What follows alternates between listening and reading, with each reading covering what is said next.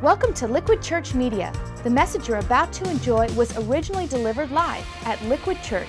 For more content, log on to liquidchurch.com or visit one of our campuses in the New Jersey metro area. liquidchurch.com, where truth is relevant and grace wins. All right, well, welcome everybody to Liquid. I'm Pastor Kyler from New Brunswick, and it is good to be here this morning at the Mothership in Morristown to bring you the final installment in this series examining the last words of Jesus on the cross. Now, speaking of last words, if you could choose your last dying words, but you only got 3 of them, only 3 words, what 3 words would you choose? If they were to your spouse, maybe I love you. If they were to your children, maybe seize the day. If they were to your mother-in-law, maybe you go first. I don't know. But I am here to tell you that the 3 greatest, most powerful, most significant words ever spoken in human history were these: it is finished. They were among the final words that Jesus ever spoke. Do you think they were important? Now, here's what we read in the Gospel of John. Later, knowing that everything had now been finished, and so that Scripture would be fulfilled, this was a reference to Psalm 69, Jesus said, I am thirsty. A jar of wine vinegar was there, and so they soaked a sponge in it, put the sponge on a stalk of the hyssop plant, and lifted it to Jesus' lips. When he had received the drink, Jesus said, say this with me, it is finished. And with that, he bowed his head and gave up his spirit. You see, that man on the cross, that was the baby born in the manger. Emmanuel, God with us, fully God, fully man. And so when Jesus says, I am thirsty, he's speaking out of his humanity, his flesh and blood, what he's going through as a suffering human being, dying on a cross. He's bleeding out, he's dehydrated. He says, I'm thirsty. But when Jesus says, it is finished, he's speaking out of his divinity. He's referring to his purpose, his mission, why he came, what he set out to do, what the Father had put on his heart. So here's the big question. What is it? When Jesus says, it is finished, what does he mean by it? Now, the Roman Empire-governed world in which Jesus grew up was a melting pot of cultures and languages, and Jesus would have been familiar with at least 3 languages: Hebrew, Aramaic, and Greek. Now, in Greek, the 3 words, it is finished, translate to one word, and this is the word that Jesus is recorded as having actually used, tetelestai. It is finished, tetelestai. See, Jesus, being a carpenter by trade, he probably used this well-known phrase when, for instance, he completed the framing of a house. He would step back and he would say, tetelestai. It's completed, tetelestai. Or when a customer finally paid him for his carpentry services, Jesus would say, tetelestai, done, paid in full. It was always a happy word. But what happened if a customer couldn't pay back their debt? Well, often during this time, when you incurred a debt that you couldn't pay back, you got thrown into debtor's prison. And what would happen is that the jailer would write down the list of all of your debts, and you would have to stay in prison until you could pay it back. But come on, how are you going to pay it back? I mean, if you couldn't pay off your debts while you were free and able to work, how are you going to do it sitting in a prison cell? Well, the only way that you could get out of debt is if somebody showed up on your behalf and paid your debt. And after paying them off, they would take that list, and that list with all your debts, and they would write paid in full, and you were free. Essentially, they were saying, here's your freedom. Not only that, but here is your safety. Keep this receipt. They're saying no one can ever again accuse you of these same debts ever again. Do you know that exhilarating feeling that comes from just feeling a debt just sort of fall off your shoulders because it's paid in full? Maybe you put that last down payment on a 30-year mortgage, and you had a big party to celebrate that the last payment was done. Or you paid off your car or a tuition, and you got that receipt, that statement that says paid in full. Woohoo! It It's very uplifting, right? To know that that debt is behind you, that it's been paid off, it's done, it's finished. So what did Jesus mean when he shouted out from the cross, "It is finished"? What was the it? The it was the mission to free us from a debt that you and I owed to God, a debt of sin.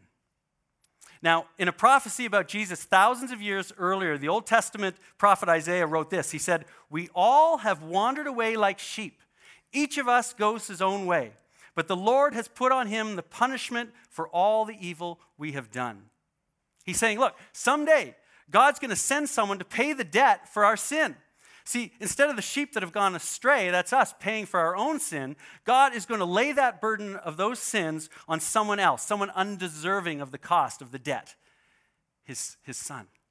And the fact is that in Jewish history, all the way up to Jesus, an undeserving recipient paying the price for the people's wickedness is basically how it worked. That undeserving recipient was a bull or a goat or a lamb. And we're talking animal sacrifice here, people. It wasn't pretty. If PETA had been around back then, they would have been all over this. They would have been pulling up to the temple, in their Prius chariots to protest. But that's how things played out 1,000 years ago. The Bible tells us that the sin entered into the world through Adam and Eve. The first sheep to go astray were Adam and Eve. And starting with them, God dealt with the sins of his people through a blood sacrifice. You see, God is just, right? And because he is just, he demands payment for sin. Sin has to be dealt with. God creates these laws for our benefit, and if they're broken and there's no penalty, then there's no justice, right? But he's also merciful. God has provided a way in which the blood that needs to be spilled isn't your own blood. It's the blood of a substitute. God set up this sacrificial system by which the blood of bulls and goats and lambs was spilled instead of the blood of his people. Why? Because God wanted to show compassion to his people. It's called atonement, which means that the sin debt is paid in full. But here's the problem, folks. An animal sacrifice was only symbolic. It pointed to what needed to happen, but it couldn't actually do what needed to happen. It couldn't in reality stamp paid in full on our sin. Why? Because no four-legged creature, no matter how innocent, could pay the moral and spiritual debt of sinful human beings. I mean, as we read in Isaiah earlier, the animal sacrifices merely foreshadowed. They pointed to the day when the Lord would lay on his son, fully God and fully human, the sins of all humans, and finally pay the debt in full, in reality. Only a perfect human life could erase the debt of imperfect human beings, us. Only a perfect human sacrifice could pay the cost and allow justice to be served. Only a perfect, spotless lamb. Now, who's that spotless, perfect lamb? Well, John the Baptist points him out to us. The next day, John saw Jesus coming toward him and said, "Look, the Lamb of God who takes away the sin of the world."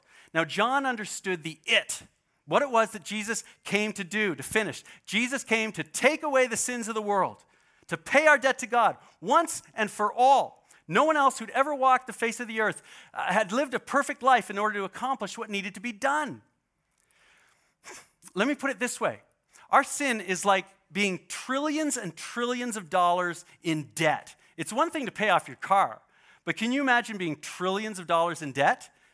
You can if you're the U.S. government, but personally, you and I, we could never pay off a mind-bogglingly massive amount of money like that. We could never do it. Not even Warren Buffett or Mark Zuckerberg or Bill Gates, not even the mega-rich could pay off trillions in debt. And folks, our sins carry that kind of crushing, hopeless weight that we could never pay off on our own. Only Jesus can pay that sin debt. Why? Because only Jesus is sinless, completely righteous, which means completely right before God.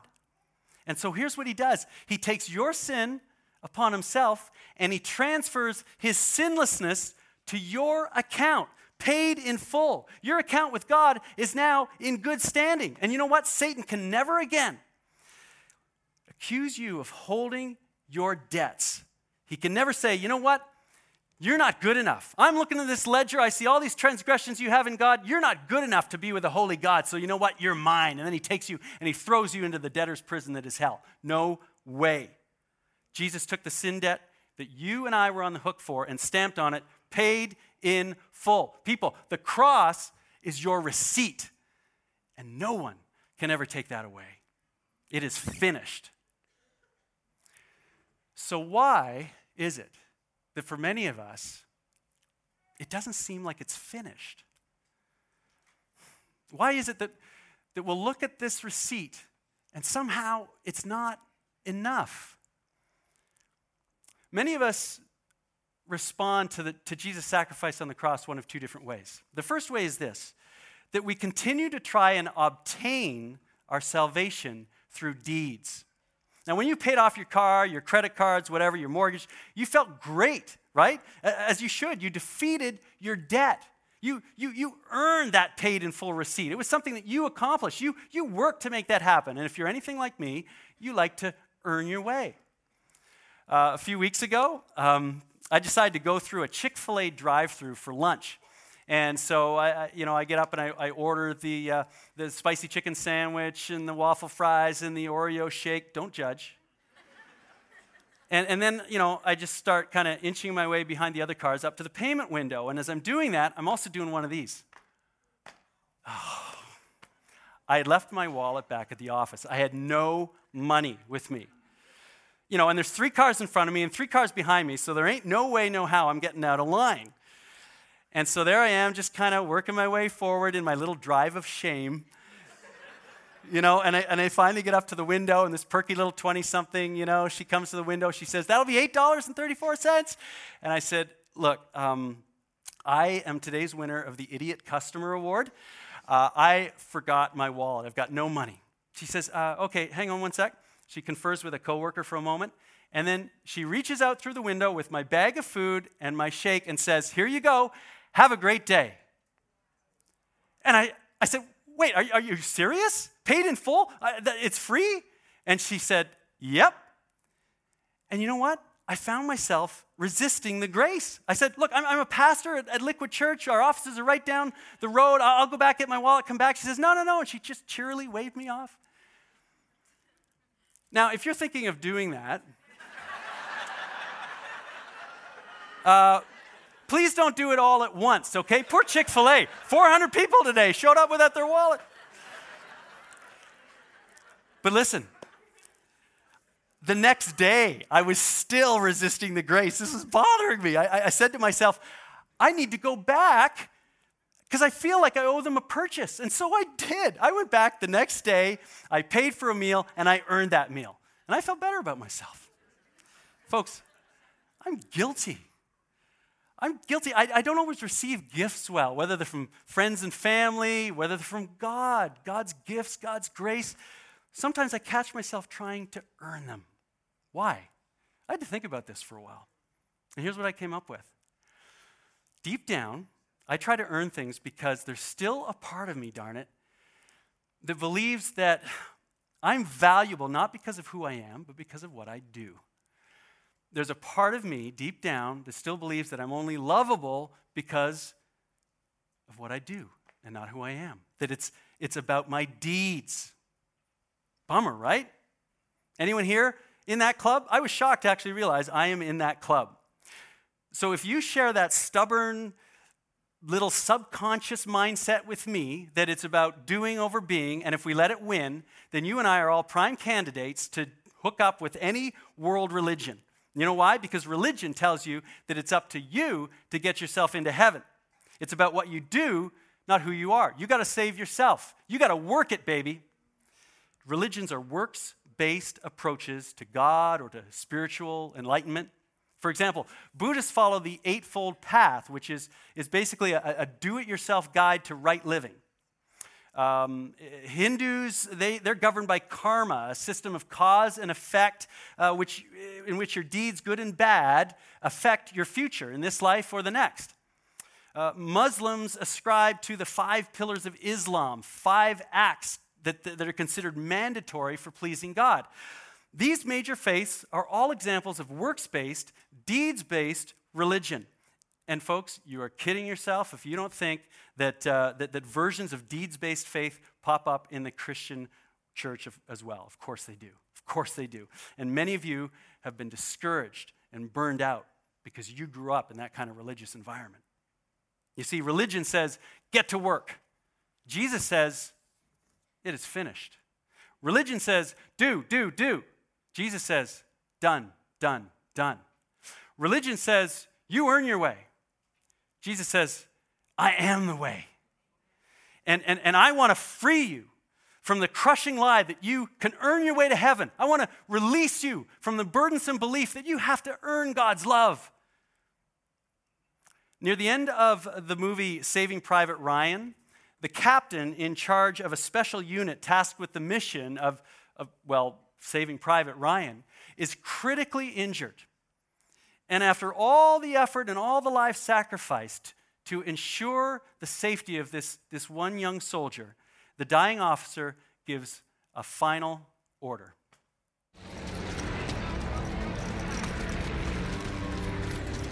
What, sir?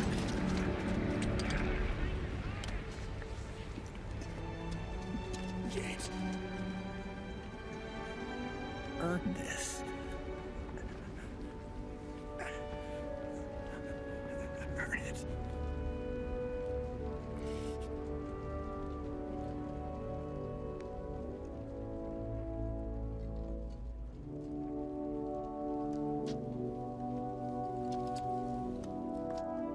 Did you hear those last words on the captain's lips? Earn this. Earn it. The captain could not have asked anything more difficult, anything more impossible for this young man to do than to earn the sacrifice of his rescuers' lives. Honor the sacrifice? Yes. Live a life of gratitude. But earn it? What a terrible burden to place on someone with your last words. In the final scene, Ryan is an old man now, and it's many years later. He's visiting the captain's gravesite, and voice quivering as he stands next to the cross-shaped grave marker, he says, I tried to live my life the best I could. I hope it was enough. You see, he was haunted the rest of his days, wondering if his good deeds were enough. And that's also what life looks like inside a works-based religion. I can never be certain if my deeds are enough. Oh, for a while I may be able to convince myself that my good deeds are enough. I can fool myself for most of my life. And I convince myself that I've done my best to live a good moral life. I've said my prayers, I've read my Bible, I've joined roadies or guest connections, I've been part of a life group. I feel pretty good about myself. And I can almost convince myself that I'm earning my way to heaven. Because, certainly I'm doing better than that guy. He's not living a very clean life. And I'm doing a lot better than she is. I don't need that receipt. But you know what that is? That's pride. The problem with works-based, deeds-based, man-made religion is that it leads you to one of two places: pride or despair. Pride says, I can earn this. I'm keeping my rules, my deeds, they're going to speak for themselves. I'm doing better than most. That just makes you an arrogant jerk.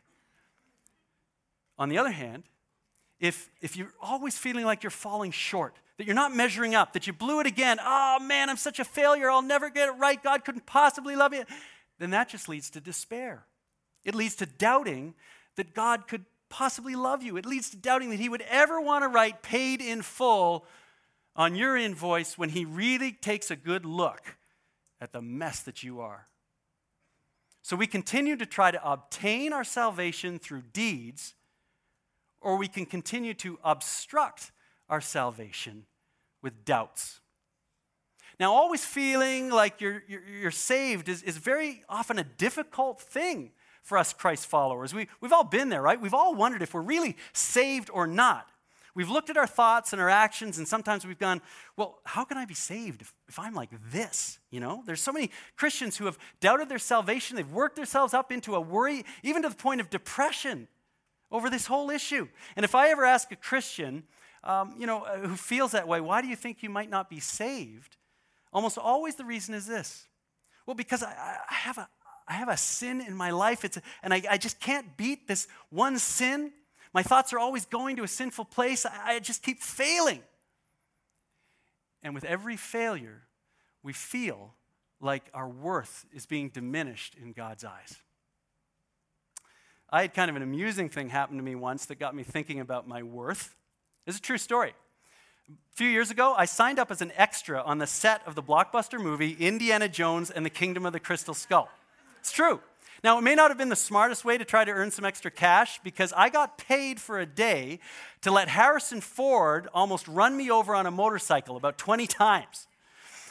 We spent that day filming a chase scene. Indiana Jones and his sidekick, they're on a Harley, and right behind them are the bad guys in this big Chevy. And our job as the extras was just to dive out of the way and survive. Now, with each passing take, the vehicles got faster and faster and faster until we achieved a pretty realistic semblance of chaos and danger. By the last few takes, the motorcycle and the car were ripping through the crowd like maniacs. Now, wait till you see me in this. This was my big breakthrough, all right? Let's watch this. This is crazy! Somebody's gonna get hurt! Did you see me? Did you? There I am. That's me. That's me. Yeah, that's me. And you know, I don't know if anybody could ever get a Best Supporting Actor Oscar for only 0.4 seconds of screen time, but I thought I was amazing. Anyway, that's a true story. That's me. But at the end of the day, I went to pick up my paycheck, and there was a second envelope there waiting for me, and on the outside of it was written, hazard pay. Yes, I received hazard pay. I was being recognized for my daring commitment to this film, for my willingness to lay it on the line to ensure quality movie making. I got hazard pay. $20. Yeah, $20. That, I realized, is what my life is worth to Hollywood. But you know, my life may not have been worth much to Hollywood. And the problem is that not much is unfortunately what many of us think is our worth to God. We have doubts that he can love us because of the mistakes that we've made. Now, you know, we've all seen the billboards or the bumper stickers that say God loves you, but we think, oh, that's for somebody else. That can't be for me. My sins are too big, too many, too often. And that's the response of those of us who may have accepted Christ, but still we're racked with guilt and shame. We're drowning in doubt about our salvation. And I'm sure there are some people here today who can relate to that. It's the married man who struggles with an addiction to porn, and he knows that it's building this thick emotional wall between him and his wife, but he just can't stop doing it. And he believes in God, but now he's wondered for a long time whether God still believes in him. It's the 55-year-old woman who has been haunted every day because at 19 she had an abortion. And every day she's asked for forgiveness, but she really wonders, is God listening?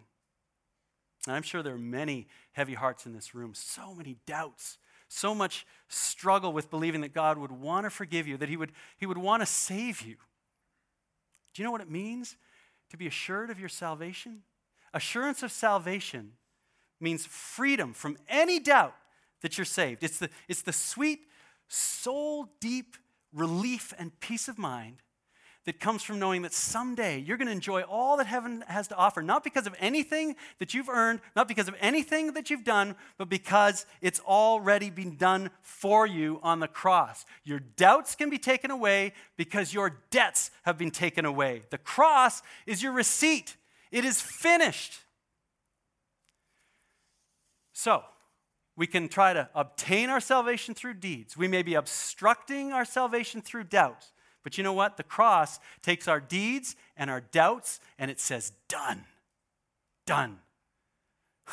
Friends, do you truly grasp how amazing that is? Do you comprehend how astonishingly awesome and beautiful those three words are? It is finished.